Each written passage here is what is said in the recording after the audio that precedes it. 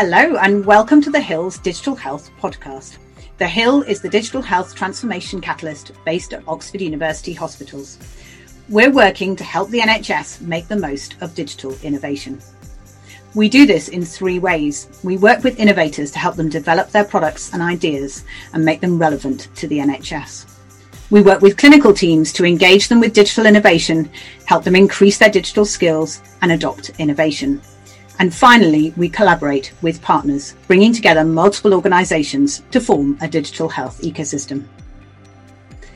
This podcast series focuses on clinical entrepreneurs, our clinical colleagues who have decided to start a business or social enterprise to develop a digital health innovation. Our guest today is Rachael Grimaldi, who is CEO and founder of CardMedic and an NHS anaesthetist, currently at Royal Surrey NHS Foundation Trust. Rachael, welcome. Thank you. Hi, Megan. Thank you so much for having me. I'm honoured to be your first guest. Well, you were an obvious choice, Rachael, because I don't think I've ever met anyone who is as enthusiastic about innovation, as fantastically good at pushing forward a digital health innovation in such a short space of time as you have done with CardMedic, and of course, very passionate about the NHS as well. Oh, thank you. Can you tell me a bit about CardMedic? So can you introduce CardMedic for the audience? What service does it offer? Yeah, absolutely. Well, thank you so much. That was a very, very kind introduction. I really appreciate it. So CardMedic is a website and app designed to improve communication between frontline healthcare staff and patients across any barrier.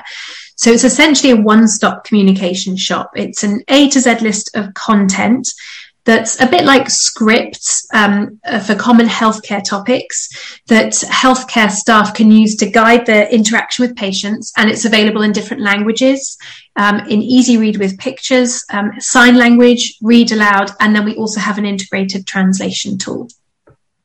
As always, it always feels like it covers an awful lot of ground, CardMedic. So presumably there's an awful lot of people using it. Is that fair?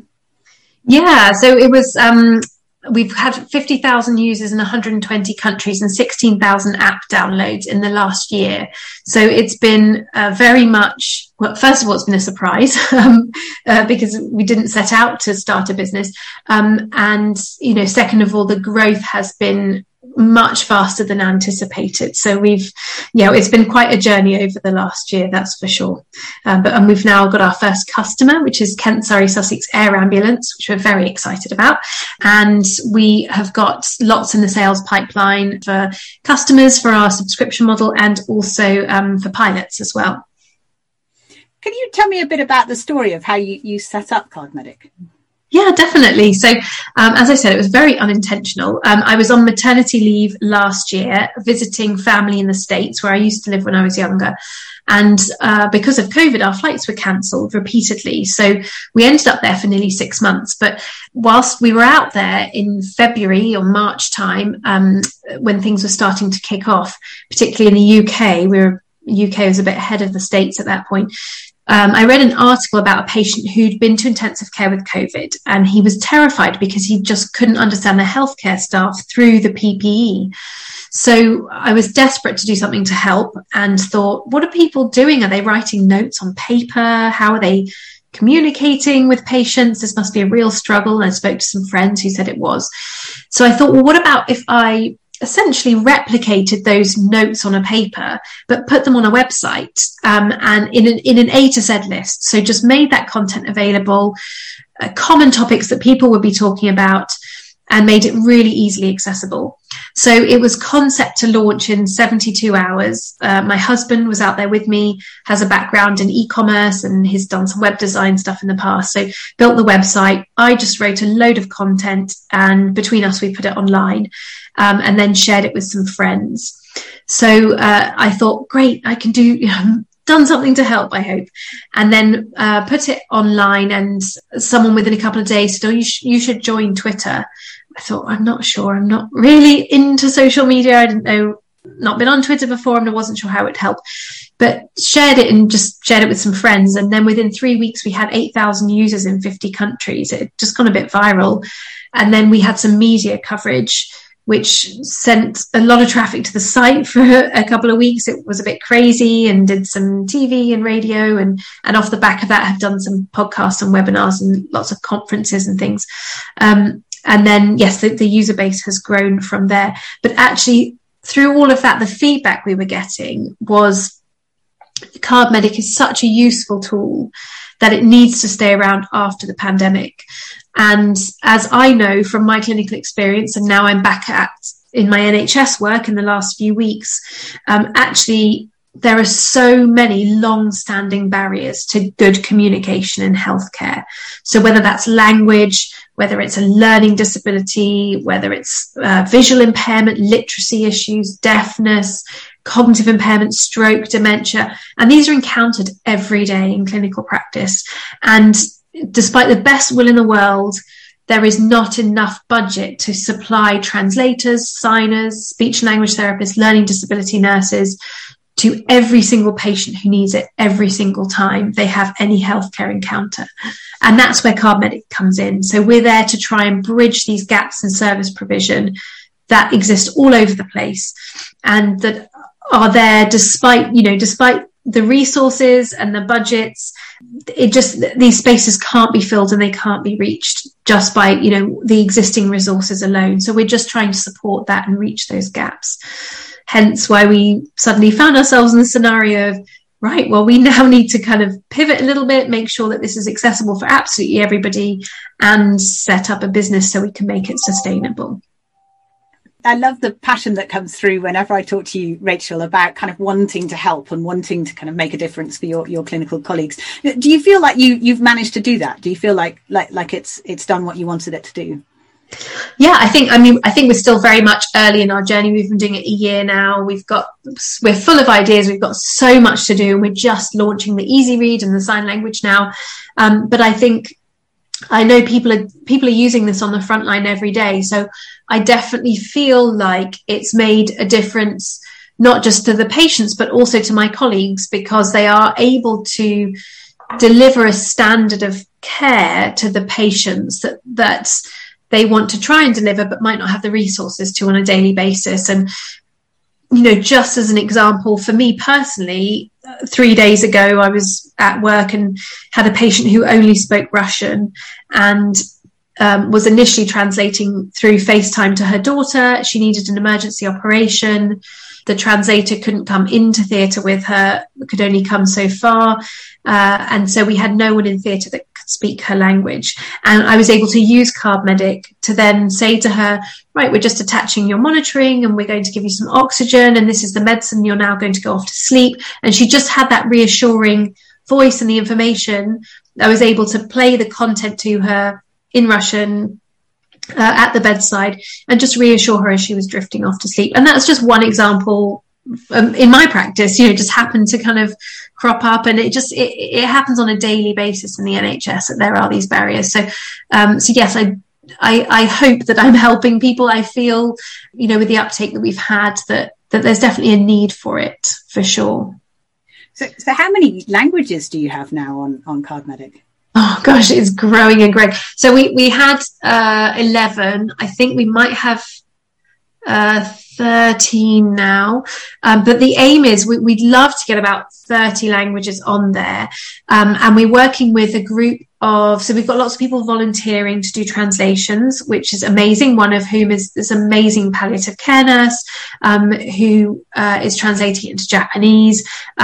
We've got lots of different volunteers from, some people in Europe.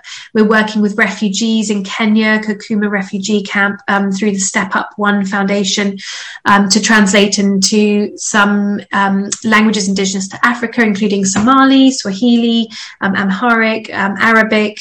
They can do about 11, 12 languages between them.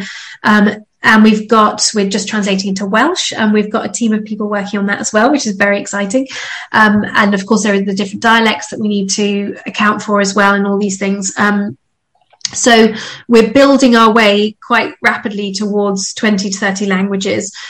Some of it's been done, so about half of it's been done by humans, volunteers, and Language Connect volunteered their services as well.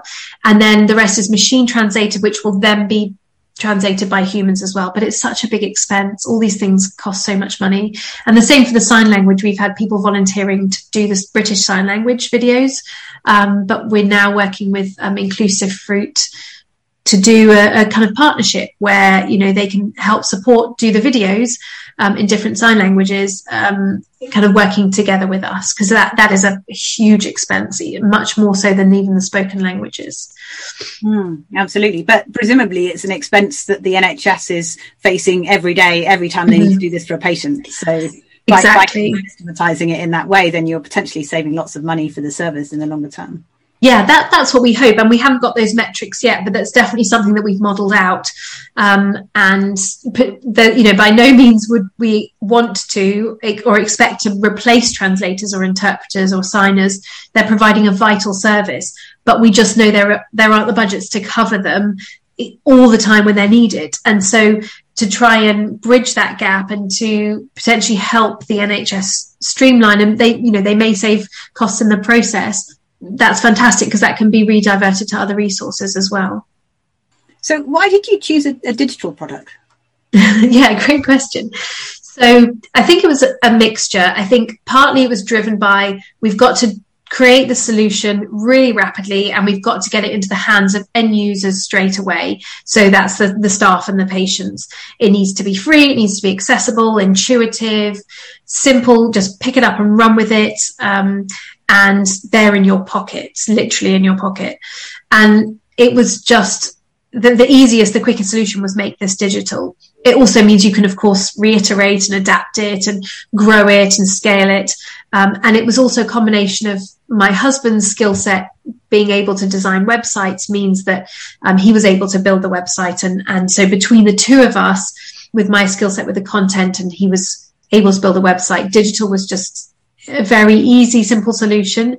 And then with software as a service as well, you haven't got all the kind of capital material startups of a shop and buying a product and building a product and all those sorts of things, which are much slower to launch and get out there. This was just instantaneous and definitely kind of made sense as a really quick fix solution, but certainly going forwards makes it much more scalable. The content we are going to, and we can continue just to keep growing and growing and growing the content and the features and the functionality and the networks of users and sharing information. We can integrate to electronic health records, which is in our roadmap.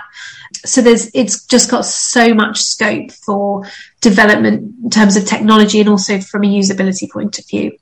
I think that's the case for a lot of digital innovations, isn't it? You know, that it is quick to set up. You know, it's accessible to everyone. Everyone now has a pretty powerful computer in their pocket most of the time. Yeah. They're carrying their mobile phone around. It means that you can scale it to everyone at relatively minimal additional cost once you've set up that original database of information. And so I can see that it's a really nice way to kind of get this sort of thing into people's pockets and impact the most number of patients that you can. It must have been a bit of a whirlwind journey for you, though. You know, that sort of initial 72 hours, I imagine you didn't really sleep. And then now you're only like a year in. You know, how has that felt for you personally? Exhausting. To sum it up in one word, exhausting. Stressful, emotional, but full of lots of highs as well. It's been a completely new experience. It's opened up a whole different part of my brain that I never knew existed. You know, I've studied medicine, I studied physiology before medicine. I'm very kind of science-based and on a career path, never had a plan or ambition to start a business. But my husband, we've been together 20 years and he was very much you know, he's run businesses for 15 years. It's his comfort zone. So he's kind of coming at it from a very different angle. It definitely has lots of highs. I think the lows are primarily just the exhaustion, just not getting enough sleep. We also have 3 children under 5 and a dog. So it's just kind of the whole work-life balance goes out the window for a bit. And it's very much work. So I think it depends, you know, if you had no children, you'd be doing this flat out. If you got children, you're doing it flat out. So it's kind of nonstop. It's definitely been exciting as well to meet so many new people, to realize that although I felt very much like an imposter at the beginning of all of this, and still, sometimes do think, I've not had formal training, and what do I know about being in the business world? But actually feeling like over the last year, kind of gaining my confidence and speaking to investors and speaking to networking with other businesses and speaking to hospitals and things, and thinking, actually, with the training that some of the training I've had over the last year, it's given me the confidence to do that. So yeah, I think personally it's been an incredible, unexpected, wonderful, exhausting journey in summary. How does it fit with your view of yourself as a clinician and kind of your clinical work? I mean, it must be a bit of a tension, sort of having the children, having your clinical work, having the business. I mean, that's a lot to handle, isn't it? Yeah, definitely. It is. I think the pandemic has definitely been a really strange time to do all of this. I think in some ways it's opened a lot of doors. But in other ways, we've had the children at home for the last 18 months. They've been at home for 15 of those months. And during that whole time, we've been doing CardMedic. So it's been a massive juggle. And I was actually really quite apprehensive about going back to work and starting my clinical job, because I thought, how am I going to balance this out? But now the children are back at nursery and I'm doing my clinical work, actually, I'm able to focus on CardMedic a bit more because the children are at home less.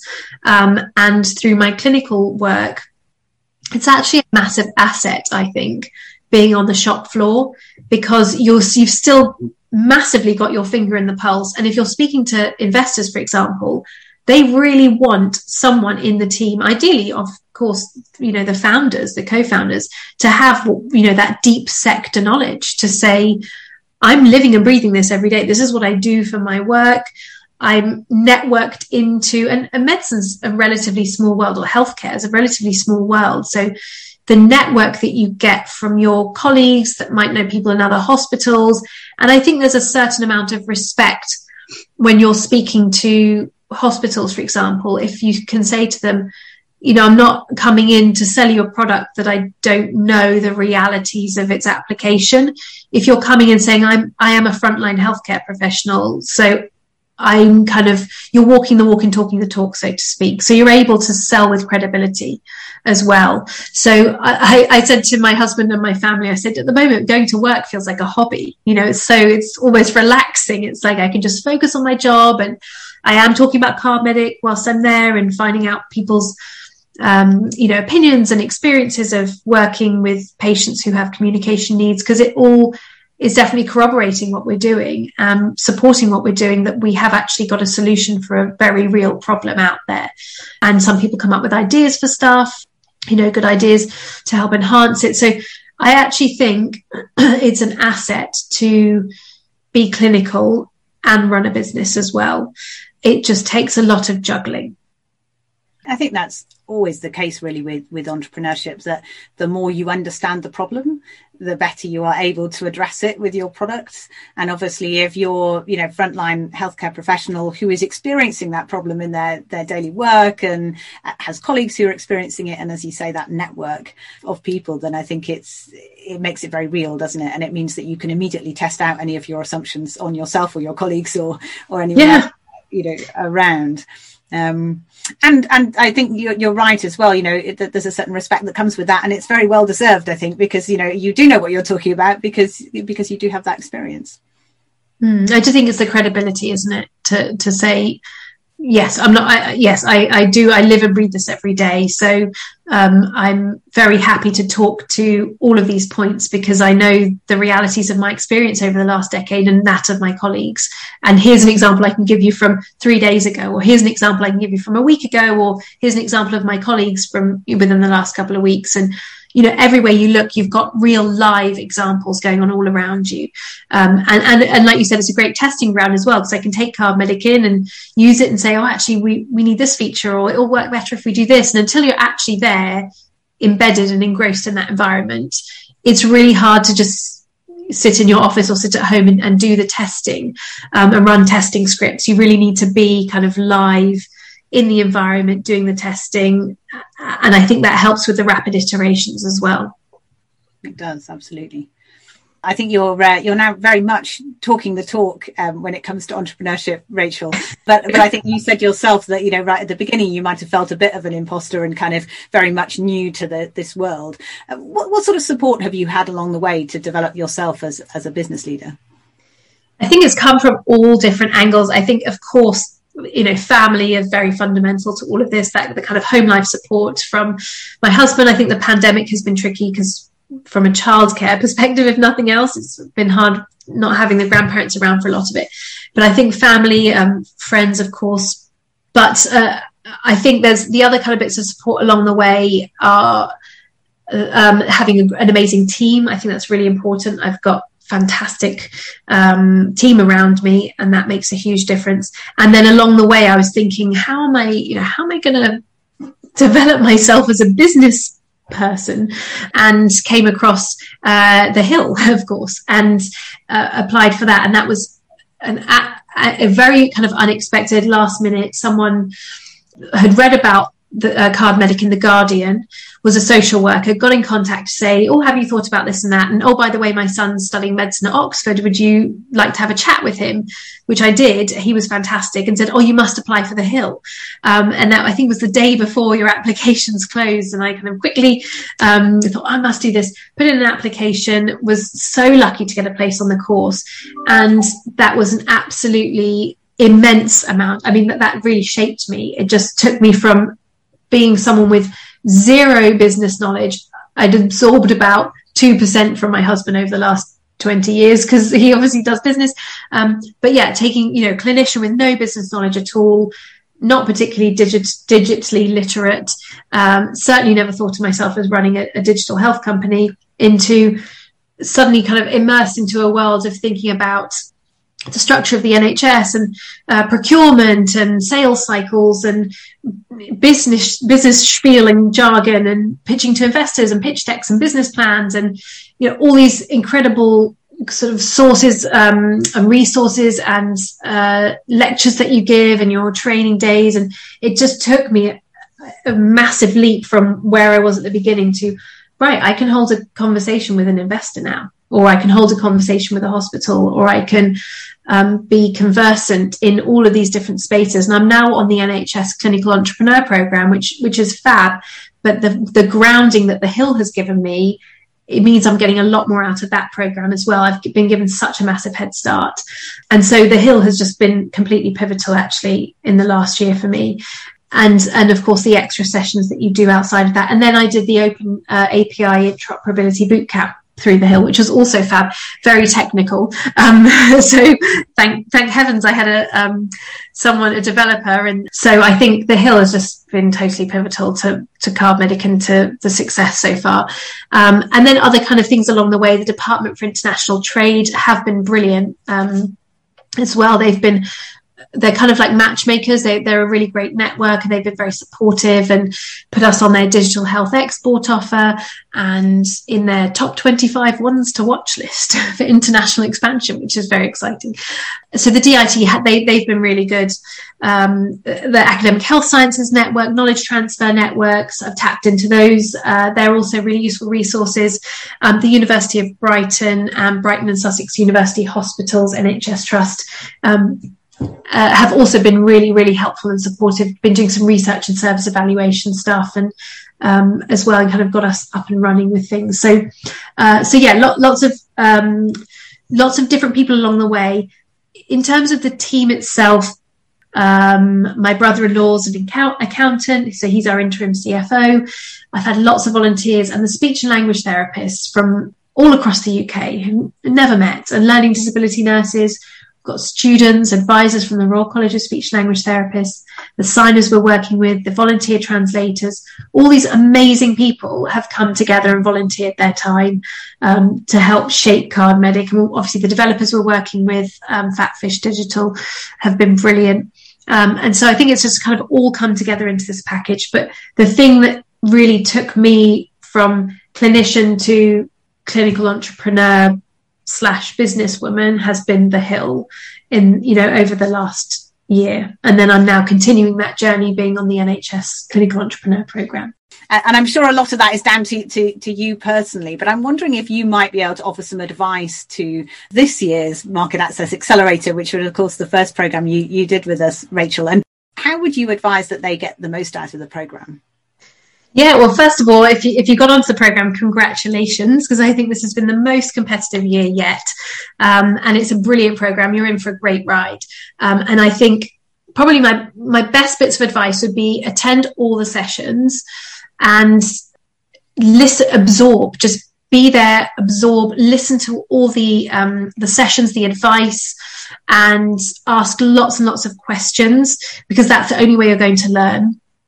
And follow the advice you're given. It should be very relevant to what you're doing, no matter what stage of business you're at. But if you think, how can I make this relevant to what I'm doing? Ask lots of questions and make the most of your mentorship. I think one of your golden kind of nuggets at TheHill is your amazing team of mentors. And I think that's one of your superpowers. So I think the participants and the candidates, to get the most out of it, go to all the sessions and really, really make the most of your mentor sessions, because they are absolutely invaluable.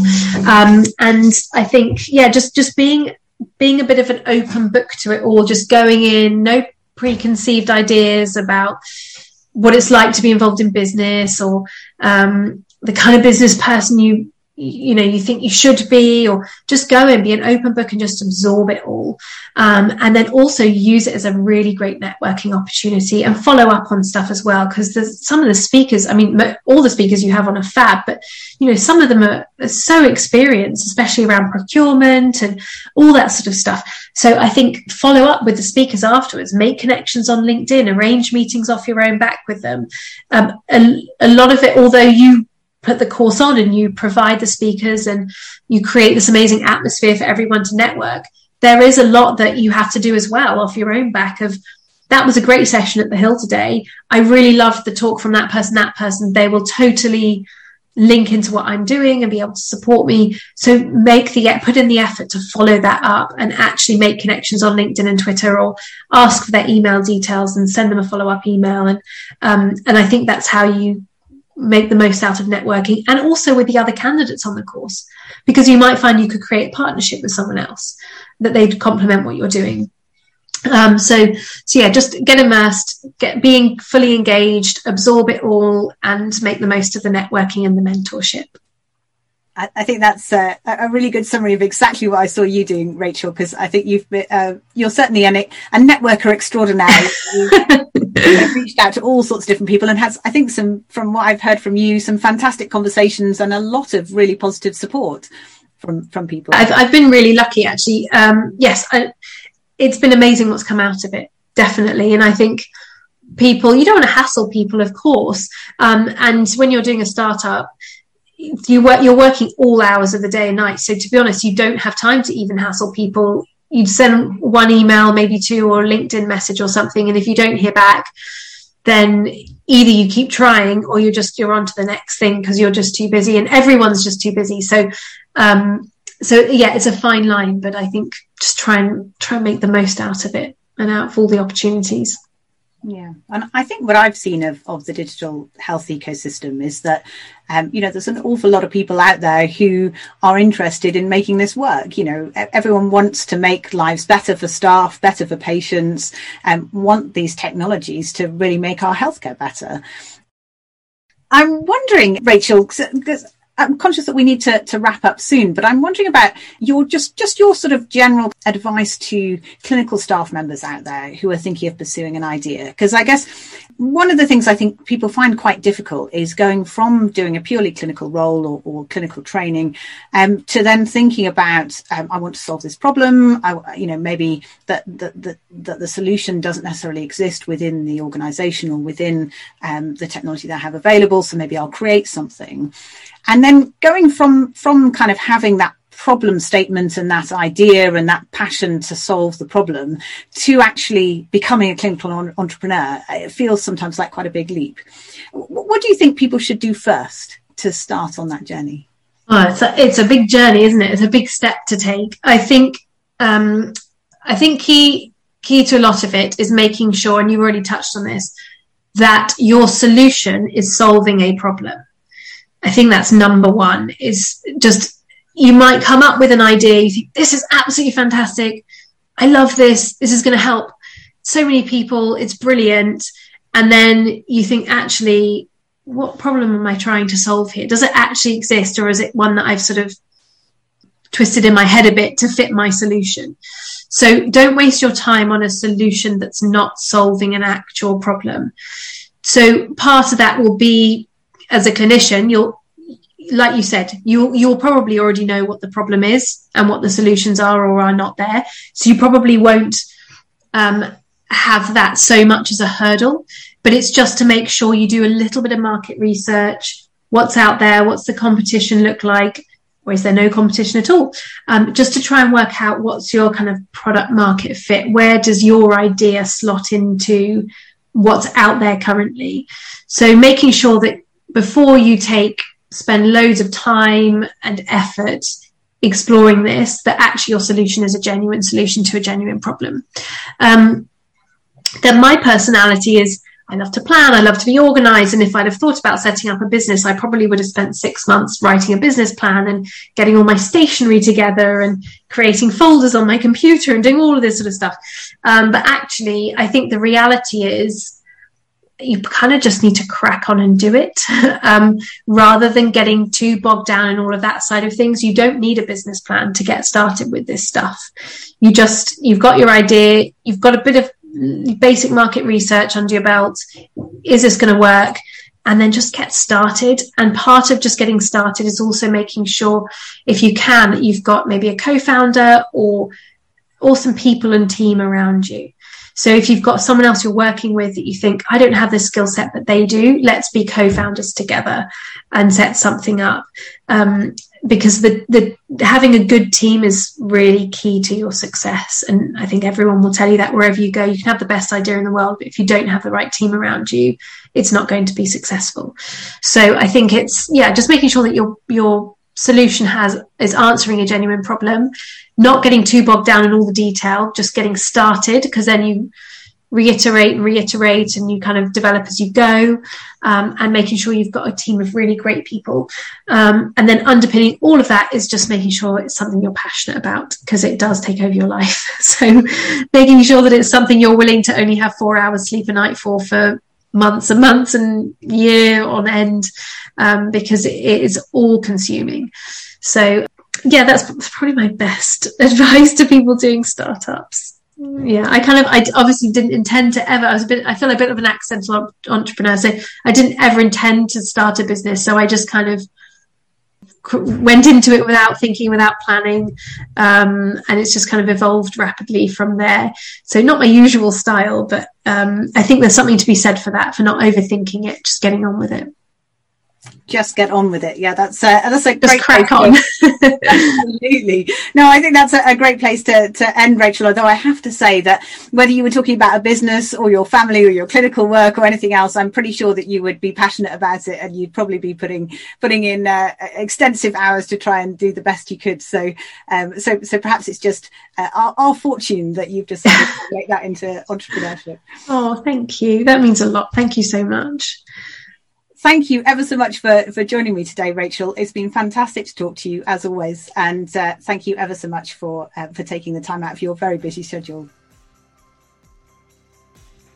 So we've been listening to Rachael Grimaldi, who's CEO and co-founder of CardMedic, and also an NHS anaesthetist and entrepreneur extraordinaire, as I'm sure you will agree, having listened to that interview.